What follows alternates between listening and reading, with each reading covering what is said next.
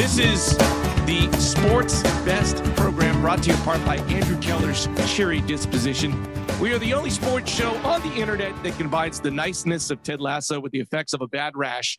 I'm Larry Olson. I once survived a week stay at a Jinshu retreat, and he is the one and only aforementioned Andrew Keller. Lots of sports this week, Andrew Keller. Lots of sports. Lots of sports. We were playing golf last weekend, and our intern gave me the phrase that pays. And he said, every time you say it on the show, I'll pay you $5. I forgot what the number was. I don't remember the phrase that pays, and that makes me really sad. That's so great. I had one thing to do. That is so great. And we weren't even drinking that heavily. I wasn't. No, I was drinking, but I wasn't drinking that heavily, as you said. Well, we are pre-recording this, but if you're listening, please call in and give me the phrase that pays.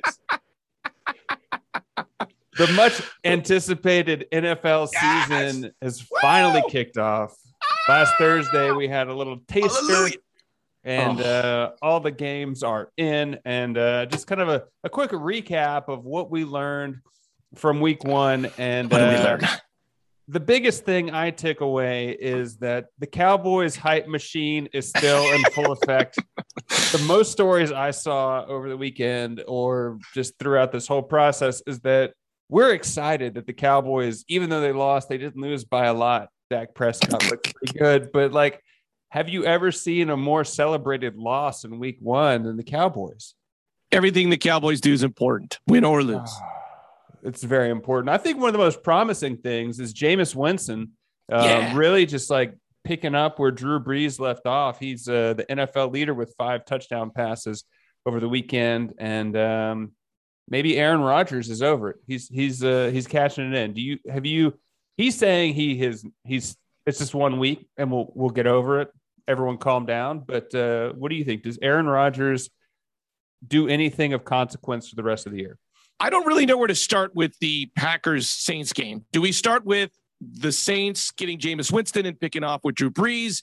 Do we leave with Aaron laying a turd on the field? Or do we start with Drew Brees' hair in the studio show? Man, this guy with this, it's like a chia pet. It was one way on Thursday, then it was another day on Sunday.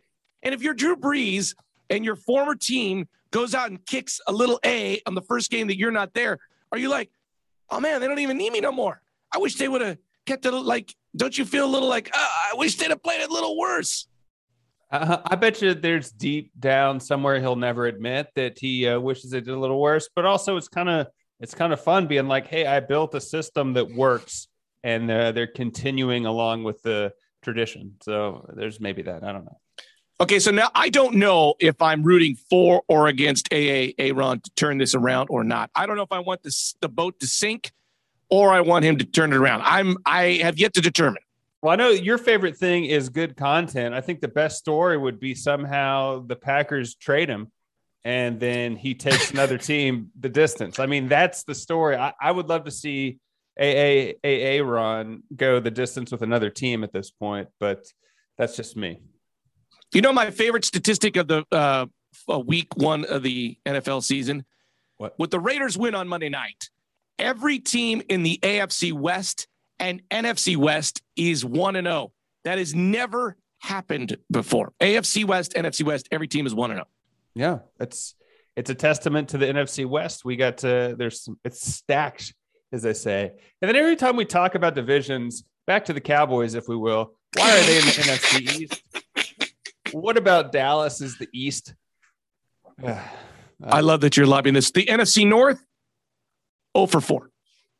Yeah, well. 0 for 4. You know, I'm not even to my favorite statistics. My favorite statistics is our boy. We've got his poster hanging on the wall.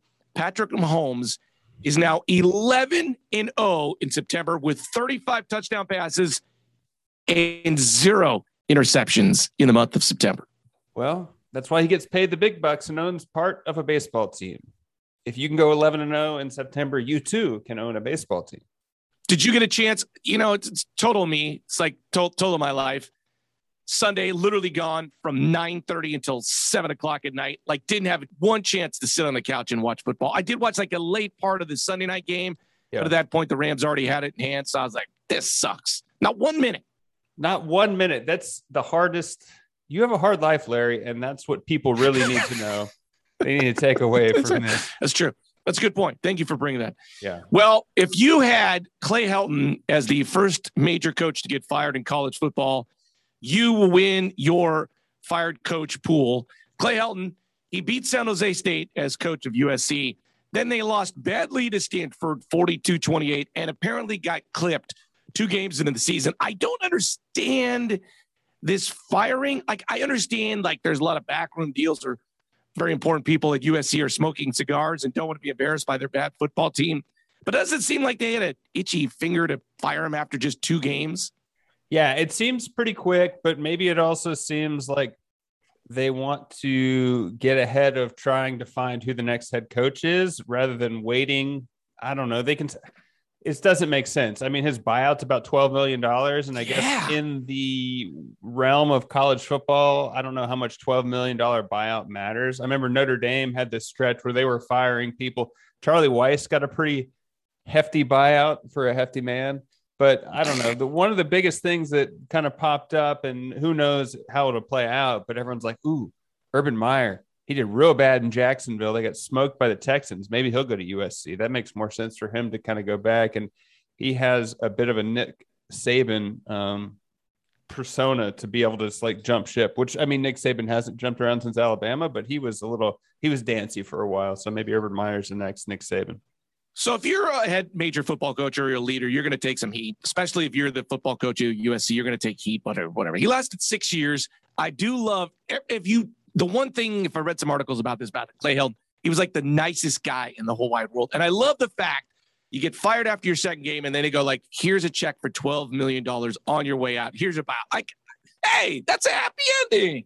I don't remember the timeline. Was he the head coach that took over instead of Ed Filibuster Orgeron? Or because Ed Orgeron wanted to stay at USC and then he was the interim head coach and then they didn't want him and he went to LSU. I don't know. It was Lane Kiffin got that job. Ed Orgeron did not. Then when Lane Kiffin left, I think Sarkisian or one of those two. Oh, yeah. Sarkisian got fired because he was drunk. That's right. And they literally say this. The only reason Clay Helton was ever coach is because Steve Sarkisian got drunk on a plane. Oh, which is also a good song. Getting drunk on a plane, baby. Well, sticking with football, we knew this was coming, and it did not disappoint. The Mannings had their alternative simulcast, and it, even with some bugs, I mean, Eli's mic dropped out for a little bit, but they had good content. Like just telling stories. I saw one that Eli was kind of asking Peyton what he used to do when a play came in that he didn't want. He would just like put his hands up next to his ears. I can't hear you. I can't hear you. And he would just call his own play. It's like, I don't like what you're saying. I'm just gonna pretend like I can't hear you. They had big names come through. Charles Barkley, Ray Lewis, Travis Kelce, and Russell Wilson all stopped by. I thought this was great, and it kind of makes sense because the normalization of Zoom or whatever it is makes this very easy for them to produce. Like you can bring anyone, like you don't have to fly these guys into studio, and that's how you can have Russell Wilson jump in on a Monday because he's already done playing. This is great. Well, so like if you're ABC and you own ESPN and ABC, so they play the game on ABC, they play the game on ESPN, right? And there's no other, every single sports fan essentially is watching this game. So what do you do with ESPN2? It like makes perfect sense because nobody's going to watch women's tennis while the Monday Night Football is going on. So they might as well do this. And, you know, watching this, the only thing I realized, like, there's so much lag time in football. You might as well have some screwballs just sitting there talking while the game's going on. Right. And they have such a good dynamic and they kind of have natural charisma anyway.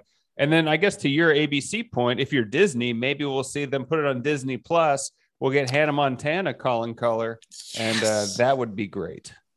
Yeah, I wonder. Yeah, can they fill enough time? Is this good? You know, can we do 17 weeks of this? That's the hard thing. I didn't watch the Donald Trump commentary of the boxing, but that was my biggest question mark. The fact that I didn't see any stories pop up about it, he was probably very average. That's my guess. I don't know the contract situation, but I wonder if they went to Peyton and Eli, were like, hey, let's try this. And if it works, keep going. Or we're like, no, you got to sign up for 17, 18 weeks of this stuff. No, the deal is 10 games a season for 3 years. Oh, okay. All right. But I mean, if it's wildly successful, they can always, I bet you there's ways to bump it up. And it seems like it's on track for that. I'm your average sports fan, and I tuned in. They got me. So they got my eyeballs. Yeah. The guy who's so busy, they got me. I got home at 8:30 and I watched it. Your San Francisco Giants, Andrew Keller, becoming the first team in baseball to clinch a postseason spot. They beat the Padres 9-1, so they were at least guaranteed a wild card spot. After finishing 29-31 during the pandemic-shortened season last year, Giants have turned things around under manager Gabe Kapler. They were predicted only to win 75 games this year by Las Vegas. They are currently 94-50, and as of this taping, they have 18 games remaining. They're in a dogfight with the Dodgers, who have the second best record in baseball, to win the NL West. I live in San Francisco. I've been taunting people for a while that they're going to suck forever. So I guess it sucks for me that they're now good. But they're back. Yeah, they're on top of your Dodgers. Did you put any money on the Giants going over under? That would be against my lifelong Dodger pact to put money anyway, either or on the Giants. You can't bet against the Giants? I have just decided to remain in neutral territory when it comes to my hometown and baseball. Oh. I saw this story that, speaking of putting money on it, this guy last week put a 14 game parlay, picked the under on all of them, $10, won $80,000. That's a Larry Olson bet if I've ever heard of one. Damn it. You know what? And seriously, I wish you don't tell me these stories because it makes me just want to keep doing this. It's like you and Kirk. It's like, I'm underdogs. I couldn't do the under on everything. It's like taking a true false test. And if you do like 5 trues in a row, like it just mentally feels weird. Like you can't have them all be true. So that's kind of crazy. Well, I think you could do it, but then you can't watch the games because like you just got to bet the under and then not watch any game. Like that's it. Go out and do something different. One other baseball story that I thought was great that we didn't talk about before the show. Shohei Ohtani hit his 44th home run of the season. Did you see that? Man, is that good? Good. That was his 3rd home run as a starting pitcher this season. Good stuff. 44 seems like a lot. 44, yeah, that's good. We'll call that good. Yeah, put that in the good category. Yeah. So enough of baseball. Moving on to the PGA. Patrick Cantlay was voted the #1 player of the year ahead of John Ram, who is ranked #1. And I like to complain about Major League Baseball and their weird traditions of voting people into the Hall of Fame. But I didn't realize the PGA does not release vote totals or how many players voted. Like, what a shroud of secrecy. Like, why? I don't trust Cantlay. I'm saying voter fraud. John Ram should have won. Here's my question about Patrick Cantlay, and I'm going to address it to you. He was voted the Tour Player of the Year in golf. Yeah. If you walk down the street and like La Brea for 10 minutes next to John Rahm, how many people? Not John Rahm, next to Patrick Cantlay. You know what? La Brea is a bad example because he went to UCLA. Let's go to Arizona. You walk down the streets of Scottsdale. You know, a bad example because there's lots of sports people in Arizona. You walk through Jupiter, Florida. No, bad example. No. Salt Lake City. You walk through downtown Salt Lake City with Patrick Cantlay for 10 minutes. How many people would recognize him? I'd say 0. That's what I'd say too. I'd say if I walk down the street of Salt Lake City with Jameis Winston, I'd get 3. No, dude, because he's a big, tall, black guy. People are going to be like, I always do that. Big, tall, black guy. It's like, you did that. No, man. I'm just whatever. I think it's an NBA player is the hardest person to walk down the street without getting noticed. I was at a bar in Santa Monica and Chris Bosh walked in and his presence just eclipsed everything that was going on. I was like, the Bostrich. The Bostrich. Here's the last thing about Patrick Cantlay. He's dating a model/pharmacist. He's literally dating this gal, Nikki Gudish, who's listed as a model/pharmacist. She's not relying on her good looks. She's got the brains. And lastly, Patrick Cantlay, 5'10" white guy from Southern California. Do you know any of those other guys? By the way, went to Servite 5 minutes from where I grew up in Whittier. Do you know anybody else like that? No. Okay. There will not be a calendar year Grand Slam in men's tennis as Novak Djokovic loses in the finals of the U.S. Open to Daniel Medvedev. The big Russian said, paid tribute to the dead fish celebration. I don't know if you saw this, Andrew Keller, after the match and did the famous dead fish celebration after he won. It's from the video game FIFA. And then he said, Russians, know how to celebrate. Hopefully I will not get the news. Djokovic had been 27-0 in Grand Slams and then loses in the U.S. Open. I'm sure you were sad. I wanted to see it. The last person to do it, as you remember, Rod Laver in 1969. He won 4 of the Grand Slams, all 4 in the same year. He also did it in 1962. The last person to technically do it, Steffi Graf in 1988. Sorry for you, Joker. Yeah, I mean, it's a bummer. It was, I thought it was kind of cool that Rod Laver was there. He was maybe doing in front of him. Rod Laver kind of, I'm curious if you think this is trolling or not. Rod Laver went to Twitter and he said, to win your first Grand Slam title is always special. To do it against a champion like Djokovic is something else. Take heart, Novak. The quest continues. Best wishes. I don't know if he's got some of that Drew Brees feeling. It's like, oh, he still can't get it. Or the 72 Dolphins. Like, yes. Is he popping champagne? Or did he want to see it? Did he want to pass the torch to someone else? I was totally thinking that. Was he popping champagne in the bowels of the U.S. Open Tennis Center? Probably.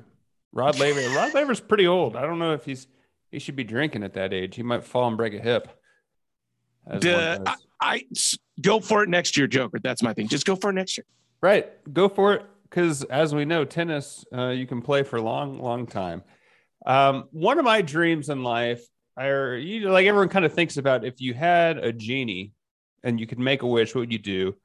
And I don't know if it'd be with tennis or golf, but I would love to qualify for an Open, win it, and then never play the sport again.